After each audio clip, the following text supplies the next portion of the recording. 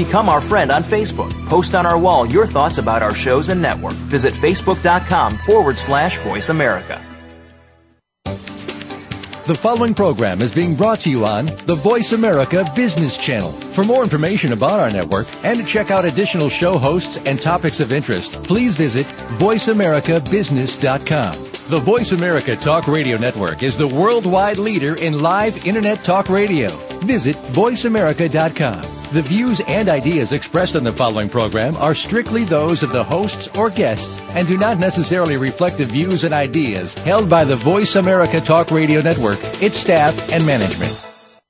All financial advice provided on this show is for entertainment and educational purposes only. The financial ideas and strategies discussed are only provided as a starting point for a conversation about money matters. With regard to your particular investments and financial strategies, consult your financial planner, CPA, or investment professional. All your financial decisions are yours and yours alone to make and subsequently are solely your responsibility. The information that is supplied through the context of the radio program and any repurposing of its content by the host or network is a combination and collection of solid financial investment understanding, opinion, and comments. This network, show, and its host are not liable for financial strategies, outcomes that you employ in any manner that result in any kind of loss. Shares of corporate sponsors may be the subject of buy or sell recommendations in Jay Taylor's newsletter in accordance with Jay's objective opinion.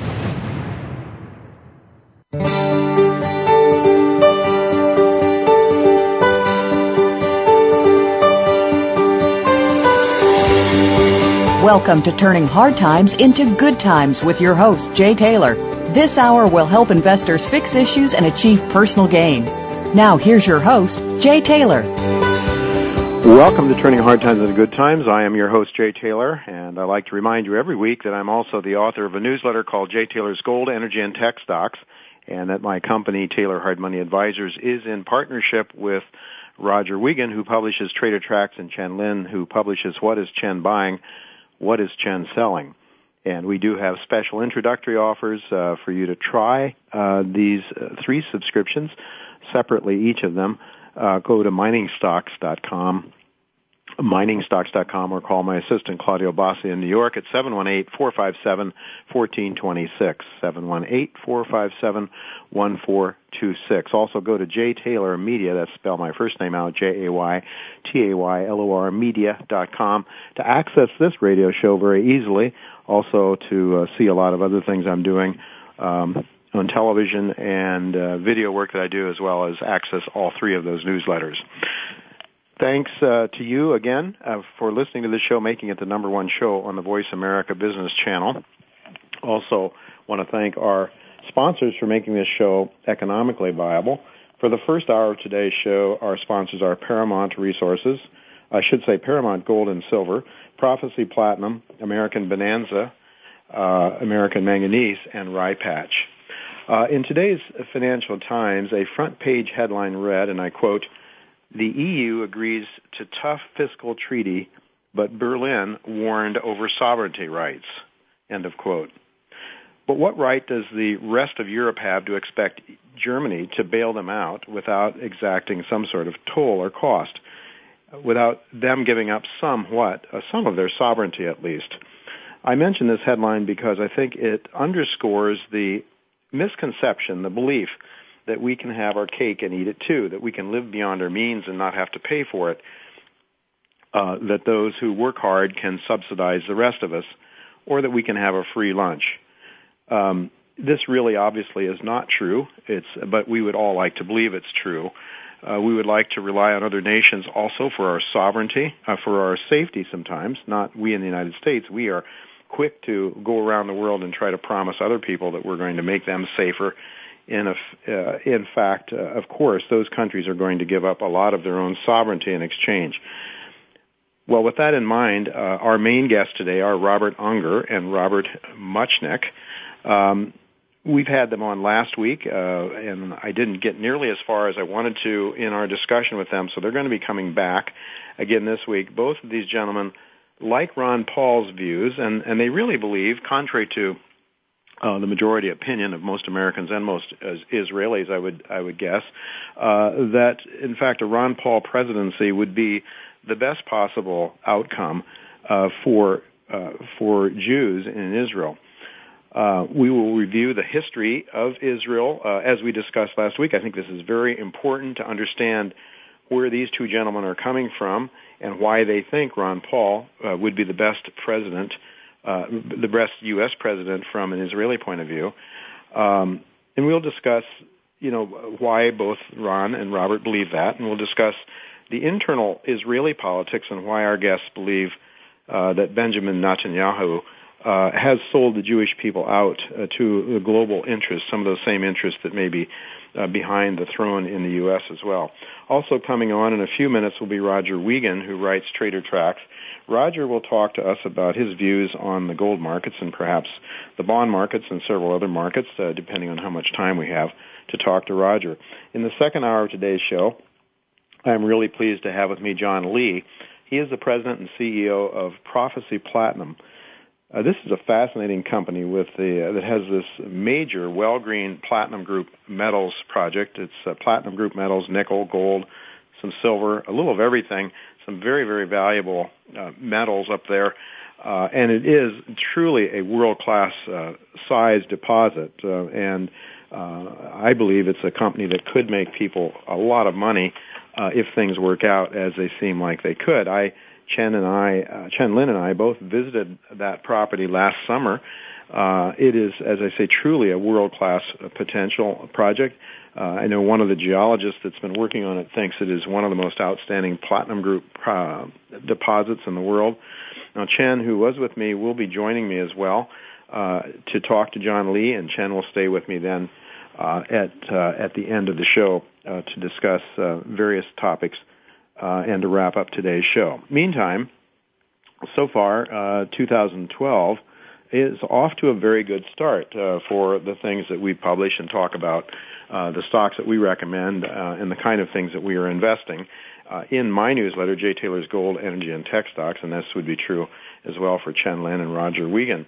But just to give you an idea, over the first few weeks, through the 27th, basically the first month, our model portfolio was up 14.03%, and that compares to a Standard & Poor's 500 of a gain of 4.6% through the first month of this year.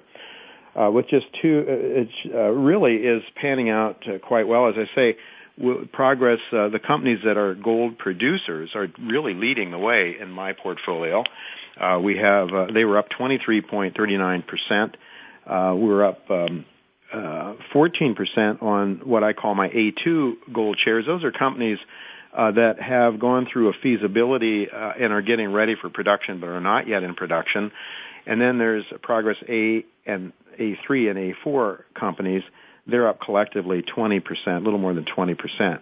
And that's against a gold bullion price that is up 10%, and silver is up 21, almost 22% this year through the end of last week. Energy and base metals also doing well. They're up 15%. The one item that is not doing very well that I put in my portfolio is the Triple Down Financial, FAS. This really is a very volatile, very erratic instrument, and it is with caution that I suggest people have it as a hedge against a decline in the equity markets. It is a financial, as I say, a triple down financial instrument, and it moves very, very rapidly. It's not for the faint of heart, that's for sure.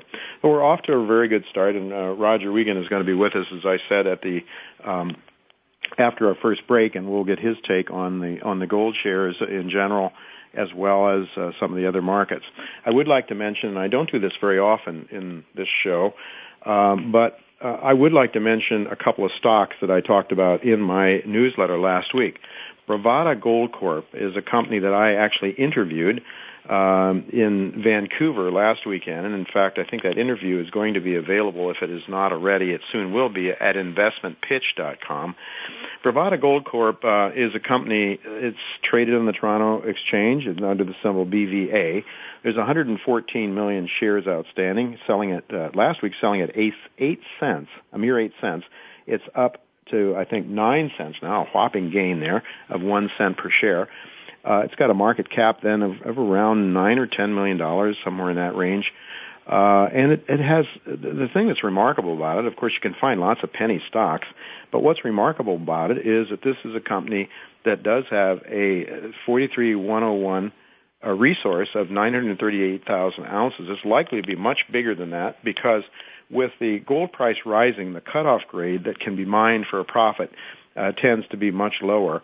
Not only that, but there's a lot of infill drilling, and only a very small portion of this company's target, which is, by the way, known as Wind Mountain, a former producer, gold producer. This is the property we're talking about. This is a company that has enormous exploration potential, and it's selling at such a low price, in my view. And I should also mention with a very strong management team, in my view. And at this price, I think the upside potential is very, very significant for this company. So I just mentioned that as one of the exciting stories that we told our listeners, our subscribers about last week. Also last week, we did mention and point out some of John Williams' hyperinflation ideas. John Williams writes an annual hyperinflation report. This is his 2012 report. We're going to have John Williams on our show next week along with Dr. Gary Schilling, who's known for his deflation views. We're going to have them on separately, not together, but it should be a very interesting time. I think you're not going to want to miss next week. John Williams, the hyperinflationist, and Dr. Gary Schilling, who's written a very good book, an excellent book called The Age of Deleveraging, and Dr. Schilling will be with us to present a deflationary side of this picture.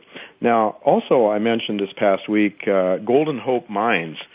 This is a company with a project in eastern Quebec, and they came out with just a phenomenal drill intercept over 1 meter of 197 ounces of gold. Now, I'm not talking about silver now, I'm talking about gold, 197 ounces.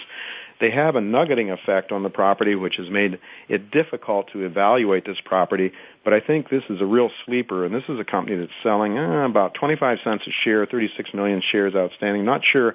I think the stock is maybe up closer to 30 cents now on that move last week. I haven't checked it in the last day or two, but this is another very exciting story. Then we have the companies that are producing, the A1 companies in our list. The Petaquilla is a company in that list, and they just announced they earned $8.9 million in the latest quarter. The earnings of these companies is starting to grow and rise very, very dramatically. It's a very exciting time for this industry because there are many new companies that are just coming on stream.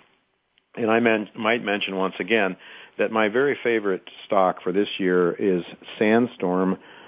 Sandstorm Gold, because of its model, because of its low risk, high return probability. It's not one that's going to take off like a rocket, but I think you can expect Sandstorm very likely is going to show steady gains in profits. Earnings should grow very rapidly, and I think you're going to see. Well, I think I did go on record as saying I will be disappointed if we don't see at least a double in Sandstorm Gold this year.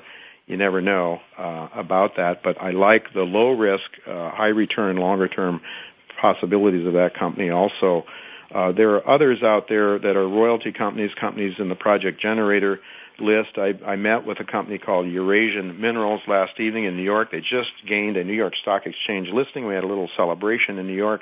That is another outstanding company, a Project Generator, lower risk, a portfolio of projects with an excellent management team headed up by some really, really strong people, an ex-Newmont guy that is really at the top of anybody's list in terms of successful executives in the mining industry.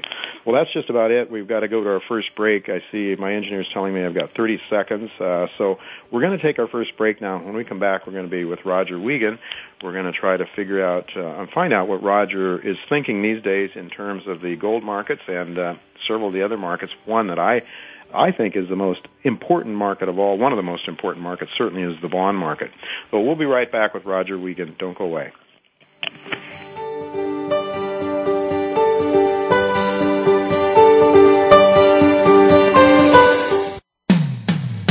When it comes to business, you'll find the experts here. Voice America Business Network. In this climate of increasing global economic uncertainty, just one safe haven remains: precious metals. Led by a strong, proven management team, Prophecy Platinum is actively developing the Wellgreen Platinum Group metals, nickel, and copper property. A large, easily accessible deposit in the Yukon with an estimated resource of 1 million ounces of PGM and gold indicated and a further 11 million ounces inferred. Large deposit, excellent infrastructure, impressive drill results, and increasing international demand. To learn more about Prophecy Platinum and the Wellgreen Project, visit prophecyplat.com.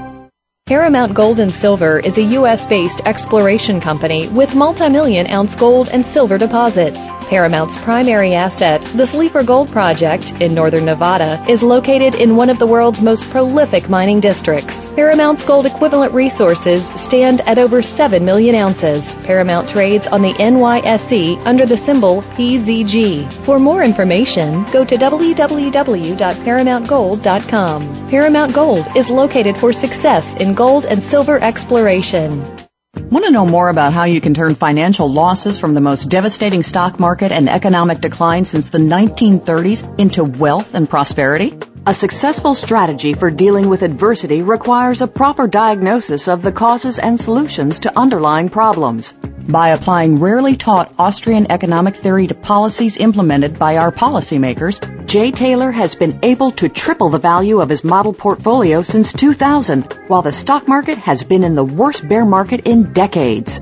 At miningstocks.com, Jay and his associates provide a framework for turning the pains of the current bear market and recession into investment gains. Jay is a frequent radio and TV guest and speaker at investment conferences where he shares his highly profitable Austrian economic insights at a time when most people are seeing their 401ks become 201ks or worse. He is available to share his rare profit-making insights via radio, TV, and public speaking engagements. To profit from Jay's insights, call 718-457-1426 or visit miningstocks.com to subscribe to his profitable newsletters.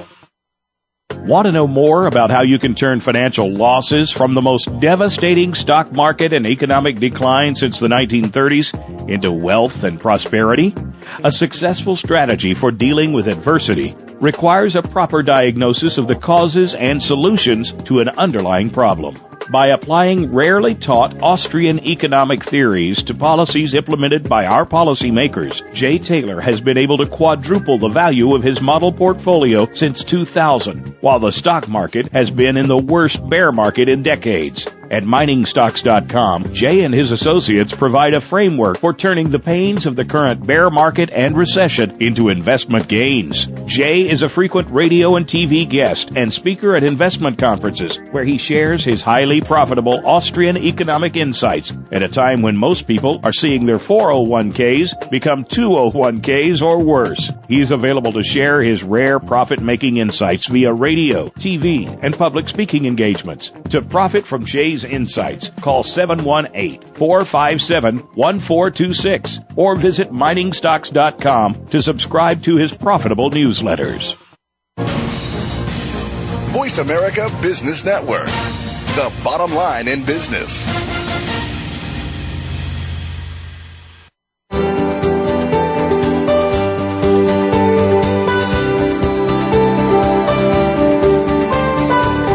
You're listening to Turning Hard Times into Good Times with your host, Jay Taylor. If you have a question or comment about today's show, Jay would love to hear from you at 1-866-472-5790. That's 1-866-472-5790. You can also send an email to questionsfortaylor@gmail.com. That's questions, the number 4, Taylor@gmail.com. Now, back to our program. Back to Turning Hard Times into Good Times. I'm your host, Jay Taylor, and I'm really pleased to have with me my partner, Roger Wiegand.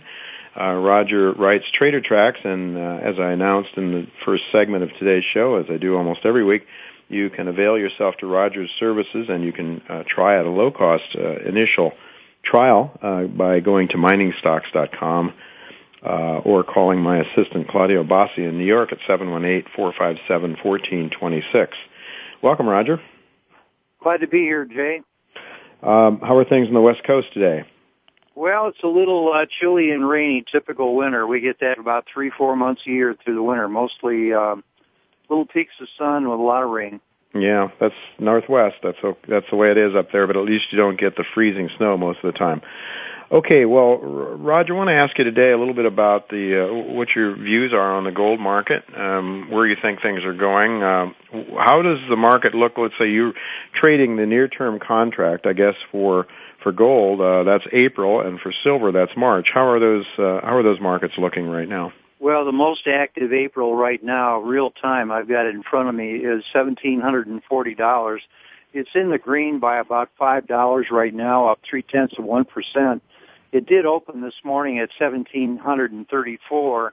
It hit a high of 1,750, which is pretty good resistance point. The low is 1,727, so we're more back towards a high right now. The volume is very good, 143,000. We have open interest now of 230,000 contracts. Mm-hmm. Well, what are you looking for going forward here now? Let's say into the first half of this year. What do you see for gold? For the first half of this year, I see that we have two complete 6-week rallies in gold and silver.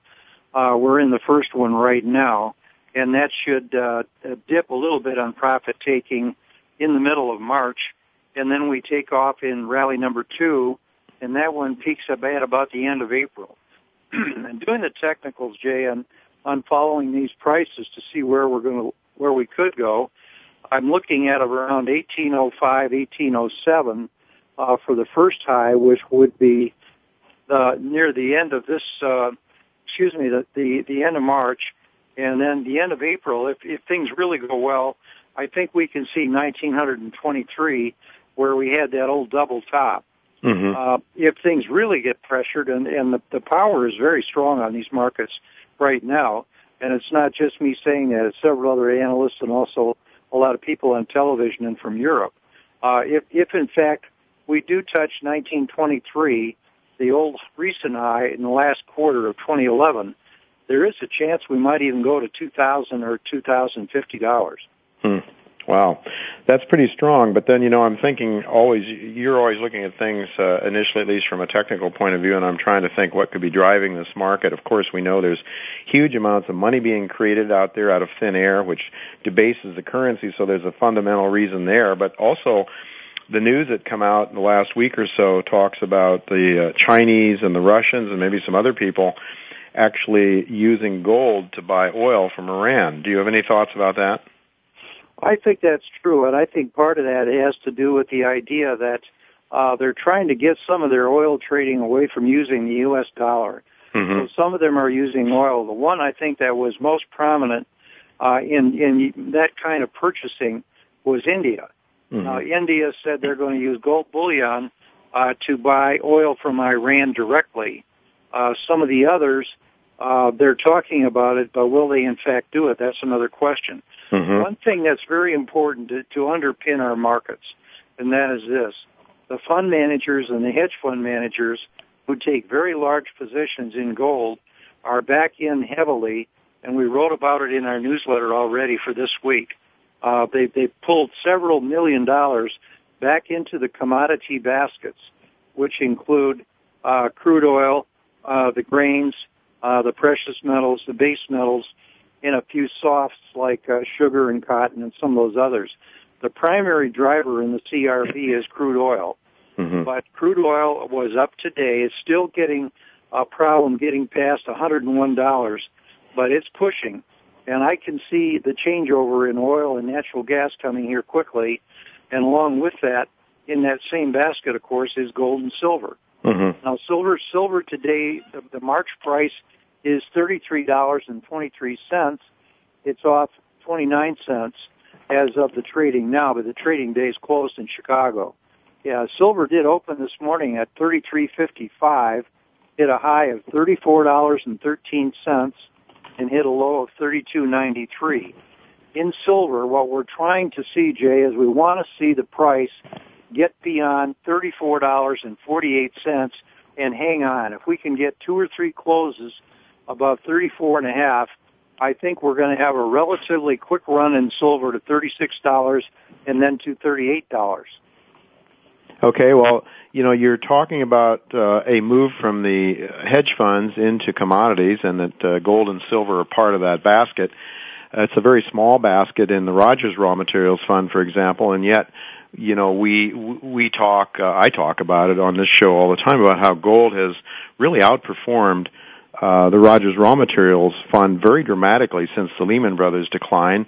And now, Roger, you're talking about, the possibilities here of the United States setting up an embargo or keeping trade from going in and out of Iran.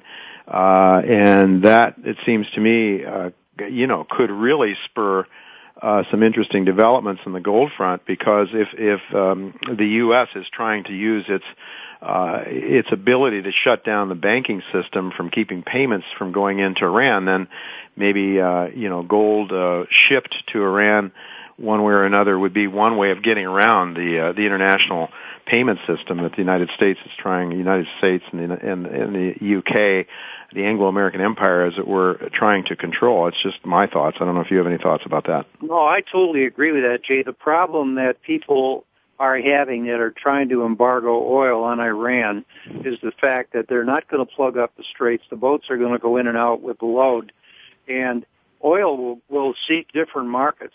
I know for a fact that sometimes they will set sail with a big transport ship loaded with oil that's predestined to a port, and it's already pre-sold. And sometimes it'll get shifted en route to that port. The oil will in fact be resold.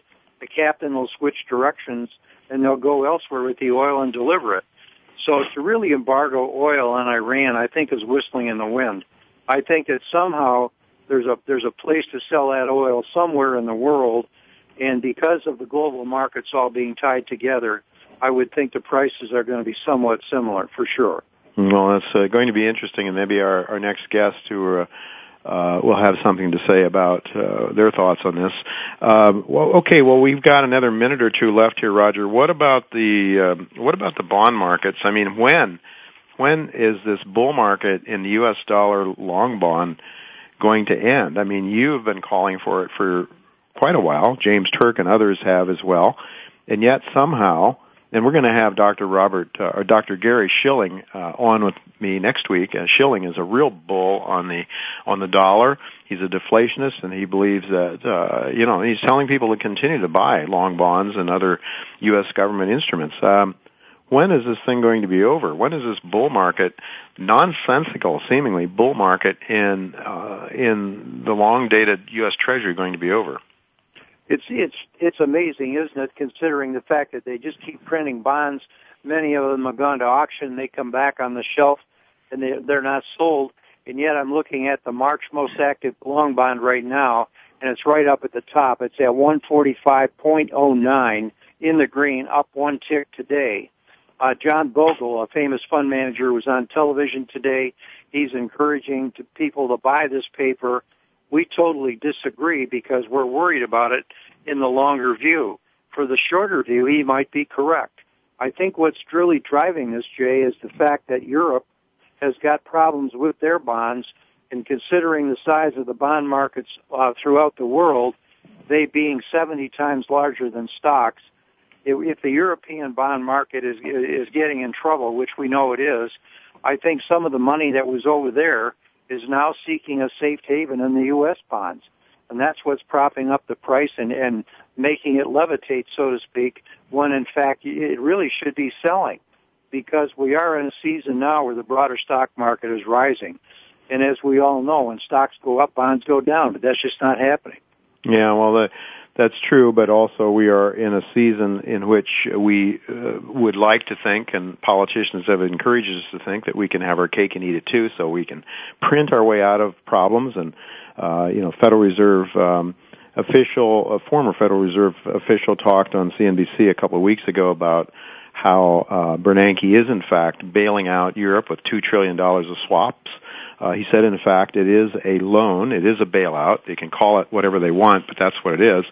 So we are cranking up the printing presses.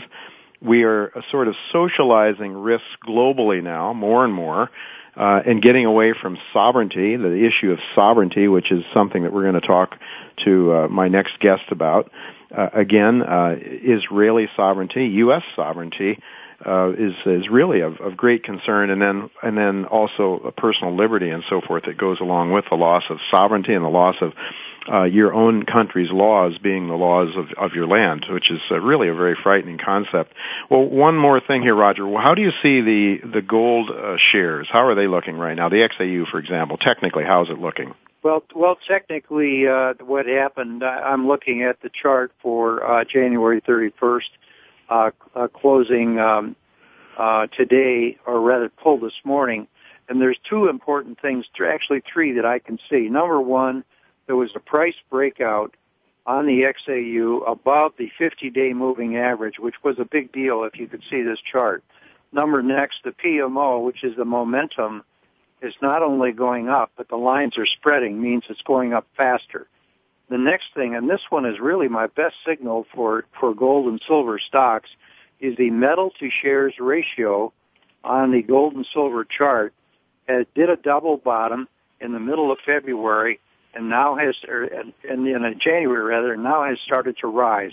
So all three of those indicators are pointing up. Usually the XAU is slower than physical gold, bullion, or the futures, but there's no question from the signals on this chart. The shares are going up, and I noticed last Friday most of my shares in my newsletter were starting to rise. Well, absolutely, Roger, and as we pointed out, our A1 producers are up 23% in the first month of this year. Overall, it's been an outstanding first month of 2012, no doubt about it. Well, that's all the time we have right now. We've got to go to our break. Folks, don't go away, though, because coming up next, I'm going to have back with me this week Robert Unger and Robert Muchnick. Sorry. I'm going to get that name right this week if it kills me. We're going to come right back with both of these Roberts on the other side of the break. Don't go away.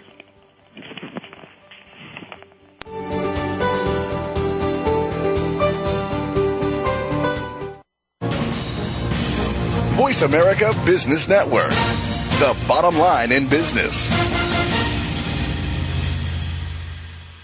In this climate of increasing global economic uncertainty, just one safe haven remains: precious metals.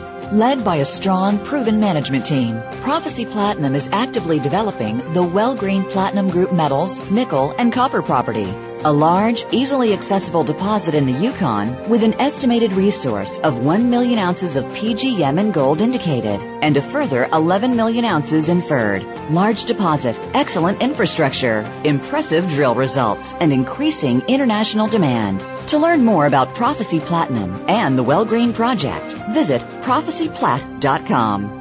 Paramount Gold and Silver is a U.S.-based exploration company with multi-million-ounce gold and silver deposits. Paramount's primary asset, the Sleeper Gold Project in northern Nevada, is located in one of the world's most prolific mining districts. Paramount's gold equivalent resources stand at over 7 million ounces. Paramount trades on the NYSE under the symbol PZG. For more information, go to www.paramountgold.com. Paramount Gold is located for success in gold and silver exploration. Want to know more about how you can turn financial losses from the most devastating stock market and economic decline since the 1930s into wealth and prosperity? A successful strategy for dealing with adversity requires a proper diagnosis of the causes and solutions to underlying problems. By applying rarely taught Austrian economic theory to policies implemented by our policymakers, Jay Taylor has been able to triple the value of his model portfolio since 2000, while the stock market has been in the worst bear market in decades. At miningstocks.com, Jay and his associates provide a framework for turning the pains of the current bear market and recession into investment gains. Jay is a frequent radio and TV guest and speaker at investment conferences where he shares his highly profitable Austrian economic insights at a time when most people are seeing their 401ks become 201ks or worse. He is available to share his rare profit-making insights via radio, TV, and public speaking engagements. To profit from Jay's insights, call 718-457-1426 or visit miningstocks.com to subscribe to his profitable newsletters. Voice America Business Network, the bottom line in business.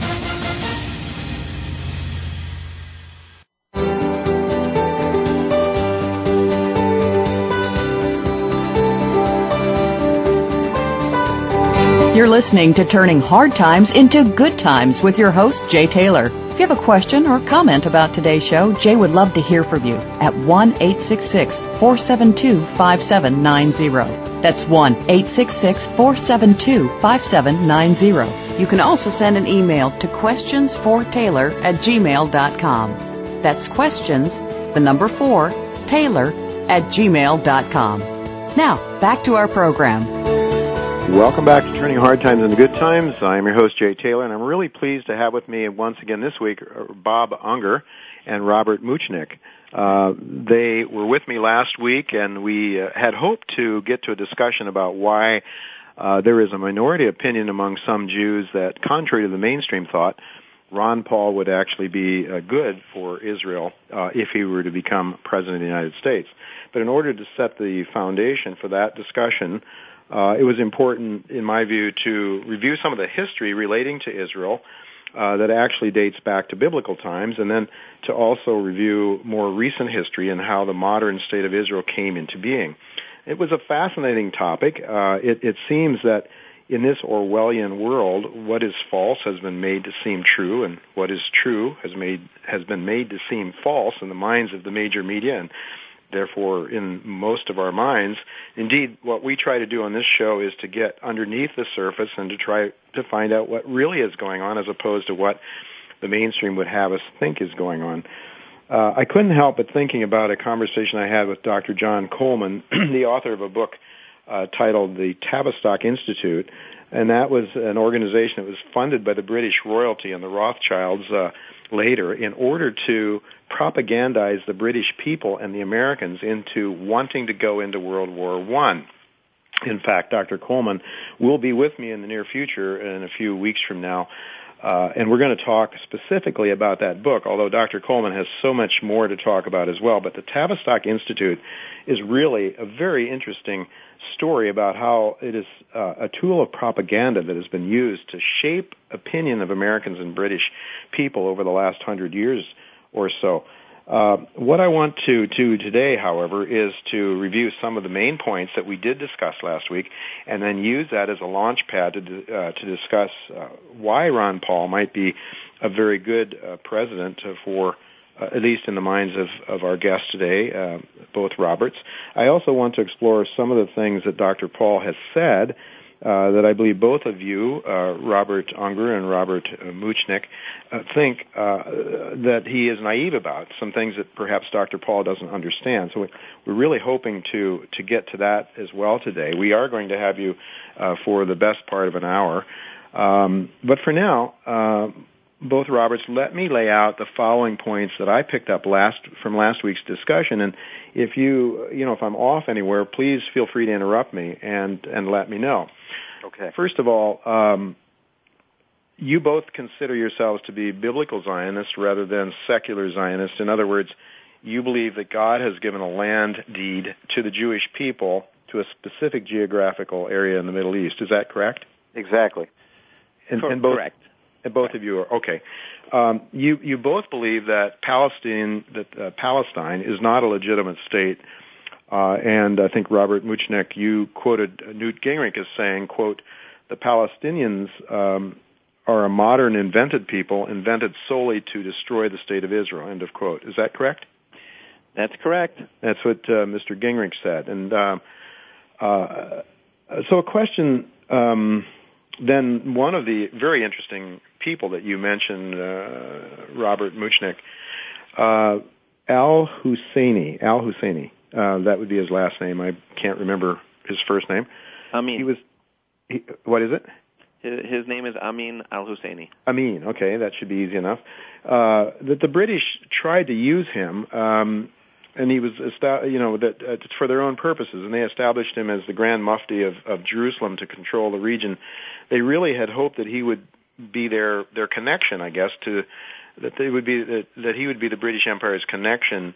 But in fact, he turned out not to be all that popular. He lost an election, finishing third out of a 5-person election, and then this guy Al-Husseini, that in fact. What I'd like to ask you is, what was his ethnic origin? Where did he come from? He wasn't Jewish, obviously. No, I'm not sure. I think he was from from the area, but I'm not sure when exactly he moved in. At that time, most of the Arabs were really just migrants passing through the Palestine Mandate, the land that became the land of Israel, because as we know from Mark Twain and from numerous other sources, Israel was completely deserted until the Jews came back. And so the migrant Arab workers would float around the Middle East, and they would stop in the land that became Israel to work for the absentee Turkish and Syrian landlords who treated them awfully. So after a couple of years, they would leave, and new ones would come in. So it's not really evident when his family came in, but the Arabs en masse came in after the Jews started coming back en masse, and the Turks and then the British refused to let enough Jews come in so they could do their own labor, so they had to hire Arab labor. And so the Arabs decided, well, the Jews are a lot better bosses than their fellow Muslims. So they would build towns next to the Jewish towns. And this is when the Arabs started moving in en masse. Oh, interesting. Well, what was it about this Amin al-Husseini character that the British liked, and why did they think they could use him to further their own power in the region? Well, I think what they're known for is divide and conquer. So divide and rule, to keep the factions in the area at each other's throats, so they don't come at the British's throats.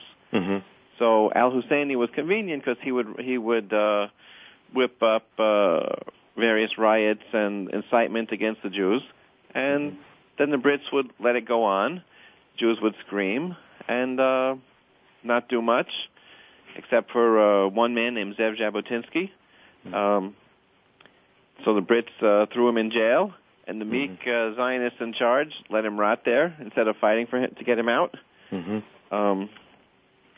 And this was what they did. Well, then after he lost the election, al-Husseini lost the election, he then linked up with Hitler during World War II and encouraged and implanted the idea in Hitler to kill the Jews. That's what I think you told me last week. He actually lost the election before he became the Grand Mufti of Jerusalem. And so his entire public life was simply because the Brits decided that he would be more controllable or more useful to them than the other guys who finished ahead of him. So he came in third, but the Brits liked him. They thought he would suit their cause. And when he got to be a bit over the top, he ran off and went to Munich and Berlin. So did he have some departing of the ways with the British then? Made him unhappy, and he decided to go to Munich. What caused him to leave? I think what caused him to leave was that the Jewish underground, led by Zev Jabotinsky's group, the Irgun, after he broke off from the mainstream Jewish defense forces, they had declared a policy of that they are going to get the Arabs, whereas the mainstream Zionists, much like today, have a policy of restraint. And we're going to show how strong we are by doing anything. Whereas Zev Jabotinsky had a policy of the iron wall, that you can't make peace until the other side knows how strong we are, and we're not going to take what they're giving. And so I think he ran off in fear. And decided to spend the war with Hitler. Well, he was very concerned. This is Bob Unger now. He was very concerned that if the Jews were able to get out of Europe, they would come to the Middle East. And Hitler had experimented with putting Jews on ships. There was a famous movie years ago called The Voyage of the Damned, which depicted what happened when Hitler said to the world, okay, you want the Jews? Here they are. And so he sent them to the Western Hemisphere on a luxury ship, not a cattle car. And it was literally a luxury cruise liner where they were treated very well. And nobody would take them, including Roosevelt, who even sent Coast Guard gunboats after the ship to make sure that no Jews jumped overboard and tried to swim in. So Husseini's main thing was he wanted the Jews to be exterminated so that they wouldn't come to the Middle East. And Hitler saw that the world didn't want them. And Rob, you could take it from here. Husseini raised 200,000 Bosnian Muslim SS troops for Hitler. And they participated, they did their work joyfully, and they were known for being more violent than the German SS, and more sadistic than the German SS. By the way, though, that's who the Serbian Christians were fighting in Yugoslavia during the Clinton administration. So he was... Go ahead. Husseini also drew up plans to have another Auschwitz built in Israel. So when the Germans would arrive in Israel, which thank God they didn't, the final solution would really be final. Well, I'm wondering now, this al-Husseini character was still aligned to the British when he was working with Hitler? Do you know if that's the case? Was there still a connection there? I'm not sure exactly. At some point he ran off, and maybe they thought he went too far. Well, there very well could have been, because, the British had, I don't know if you've heard of the White Paper. The White Paper was a document that the British State Department drew up, making sure that the Jews would be blockaded into Europe so that they could be killed. So, although we can't prove this, certainly it seems like a very great coincidence that the British were, in effect, doing the Mufti's job and Hitler's job by making sure they couldn't escape from Europe.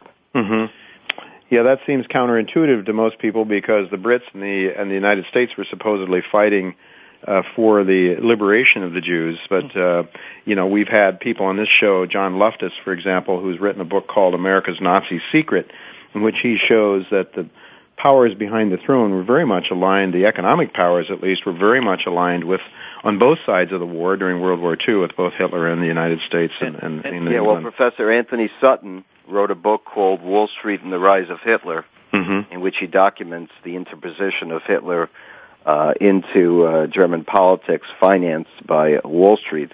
It's a book you can get for free online. But Rob, you wanted to say something? Yes, I'd like to pick up on what you talked about, Bob, about the White Paper. So, 1939, the British issued a White Paper saying that only 100,000 Jews will be allowed into Israel until the end of the war, until the end of the Palestinian Mandate, which nobody knew when that would be. And they said, in this White Paper, they said, if we're going to exceed this limit, the Mufti of Jerusalem has veto power.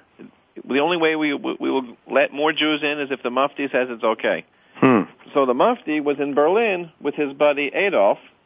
So in essence, the British gave Adolf Hitler veto power over how many Jews could go to the future state of Israel. That's amazing. That really is amazing.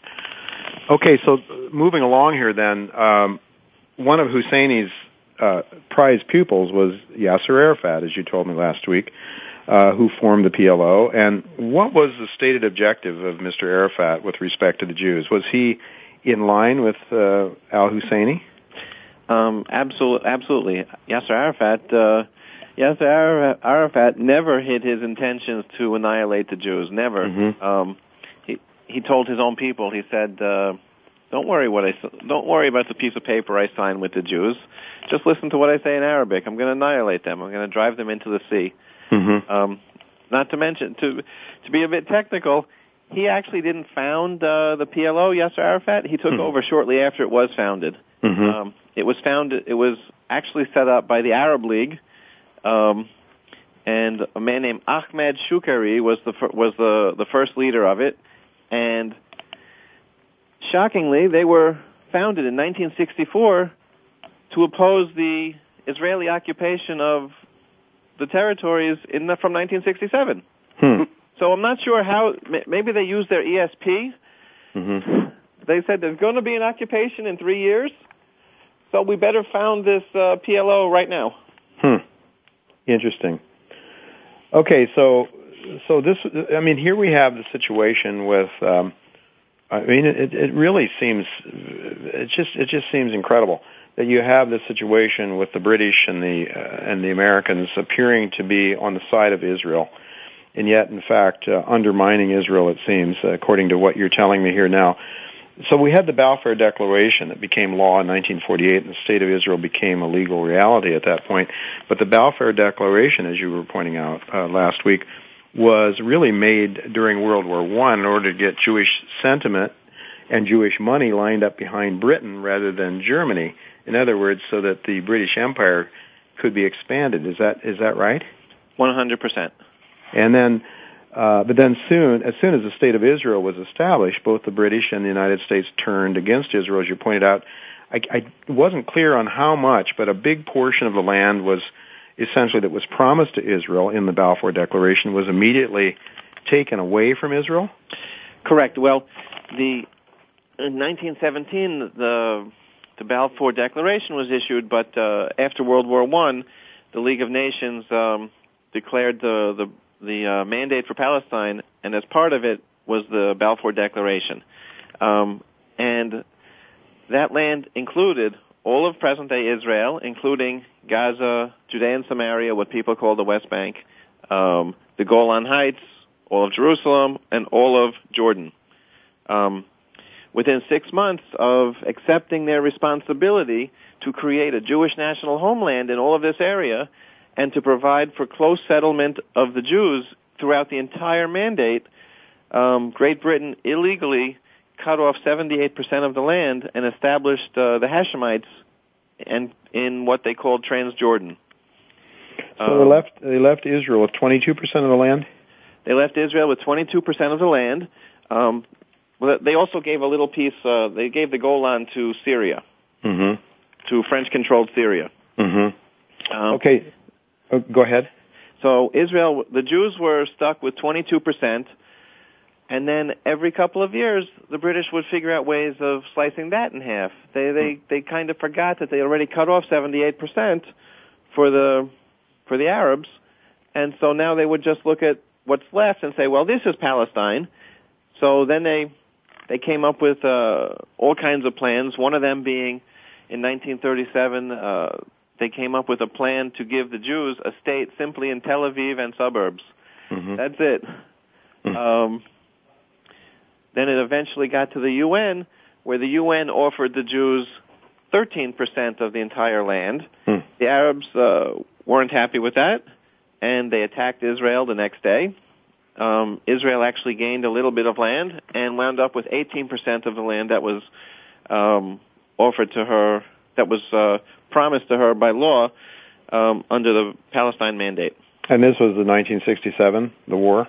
No, this was 1948. Oh, this is all the way back to 48. Okay, when we say they, now initially when the land was taken, 78% was taken away from Israel. Was that taken away by whom? The British? Solely by the UN? Solely by Great Britain. Britain, okay.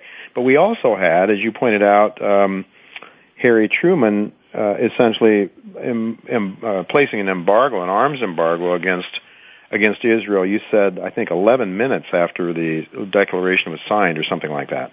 Well, what he did was Harry Truman is revered amongst pro-Israel circles for recognizing the State of Israel 11 minutes after Ben-Gurion declared independence. However, on the other hand, he enforced the existing arms embargo to try to have it both ways. On one hand, he recognized Israel. On the other hand, he was letting the bad guys destroy Israel.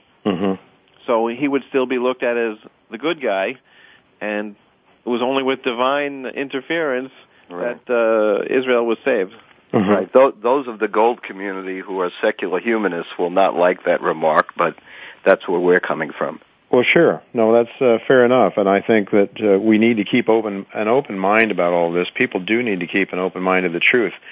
And yes, I recognize that there are a lot of people that are atheists or agnostics that are also pro-gold, and that's another issue, but I think that we may or may not get into. But more importantly here, then it seems to me that what we've had through, and I mean what really makes all of this possible is a gigantic propaganda machine, and this is why this Tavistock Institute, I'm so really interested in hearing more about that and various other propaganda organizations that really spin things in a way that get the masses of people thinking in the way that serves the ruling elite. So there was a major propaganda effort that was undertaken then, and both of you talked about this. I thought it was really interesting. First of all, the word Judea and Samaria was changed to Palestine, so that the origin of the people, the Jews, and that's where the word Judea comes from, that was spun into Palestine, the word Palestine, and that, Palestine really derives its name from the ancient Philistines, and there was always that animosity between the Philistines and the Jews, and we read in biblical history the David and Goliath story and all of that.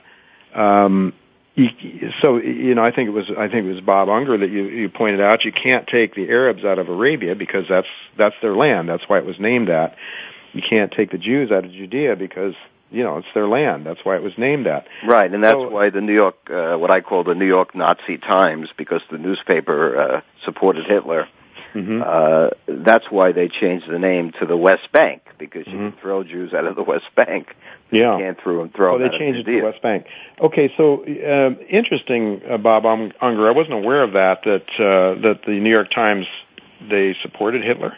As a matter of fact, if you go back and take a look at some of their archives, they said things like, he's a man we could work with. They referred to him as Herr Hitler, H-E-R-R, which is a designation of honor. Mm-hmm. And if you read the book, written by the way, someone who is a lot different than me, she's a liberal Democrat, but nonetheless, she did a nice job. She wrote a book called Buried by the Times, all about how the New York Times publishers, who were, by the way, nominally Jewish, or what I call Ginos, Jews in name only, they actually deliberately buried all of the murder of the Jews and the Holocaust onto page 64 in a 3-inch column, basically. Mm-hmm.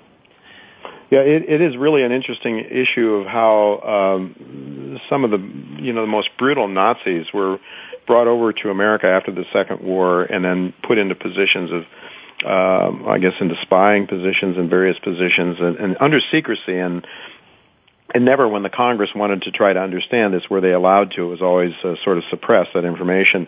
Well, we do have to go to a break here very shortly, and then we'll come back on the other side of the hour. But the question then is, why do Jews put up with it? And this was an issue that we talked about last week. We're going to talk about that as soon as we come back from the break. And I'm not sure here if I've got another... Wait a minute. 1 minute. Okay. Well, I think this is an issue that we want to talk about in leading up then to current politics in Israel and the United States, and eventually get around to what's happening today, and whether or not all this aid that's going to Israel is really in Israel's best interest, or whose interest is it in? Those are the questions we want to try to answer on the other side of the break. And I think that we talked about, again, it gets to this issue of whether or not one believes in a divine being, a God, the Judeo-Christian God, or a force outside of nature, or that created the universe, as maybe the deist and Thomas Jefferson believed, or that there at least is a supreme power that we are all subject to, or whether or not man is the supreme power. And if you're an atheist or an agnostic, you might subscribe to that. To me, it has everything to do with one's worldview. And we're going to come right back and talk to Robert Unger and Robert Muchnick after the break. Don't go away.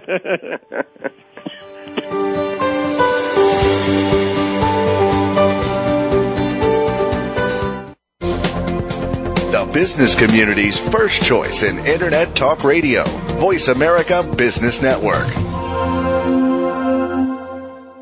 In this climate of increasing global economic uncertainty, just one safe haven remains: precious metals. Led by a strong, proven management team, Prophecy Platinum is actively developing the Well Green Platinum Group metals, nickel, and copper property. A large, easily accessible deposit in the Yukon with an estimated resource of 1 million ounces of PGM in gold indicated and a further 11 million ounces inferred. Large deposit, excellent infrastructure, impressive drill results, and increasing international demand. To learn more about Prophecy Platinum and the Wellgreen Project, visit prophecyplat.com. Paramount Gold and Silver is a U.S.-based exploration company with multi-million-ounce gold and silver deposits. Paramount's primary asset, the Sleeper Gold Project in northern Nevada, is located in one of the world's most prolific mining districts. Paramount's gold equivalent resources stand at over 7 million ounces. Paramount trades on the NYSE under the symbol PZG. For more information, go to www.paramountgold.com. Paramount Gold is located for success in gold and silver exploration. Want to know more about how you can turn financial losses from the most devastating stock market and economic decline since the 1930s into wealth and prosperity? A successful strategy for dealing with adversity requires a proper diagnosis of the causes and solutions to underlying problems. By applying rarely taught Austrian economic theory to policies implemented by our policymakers, Jay Taylor has been able to triple the value of his model portfolio since 2000, while the stock market has been in the worst bear market in decades. At miningstocks.com, Jay and his associates provide a framework for turning the pains of the current bear market and recession into investment gains. Jay is a frequent radio and TV guest and speaker at investment conferences where he shares his highly profitable Austrian economic insights at a time when most people are seeing their 401ks become 201ks or worse. He is available to share his rare profit-making insights via radio, TV, and public speaking engagements. To profit from Jay's insights, call 718-457-1426 or visit miningstocks.com to subscribe to his profitable newsletters. The business community's first choice in Internet Talk Radio. Voice America Business Network.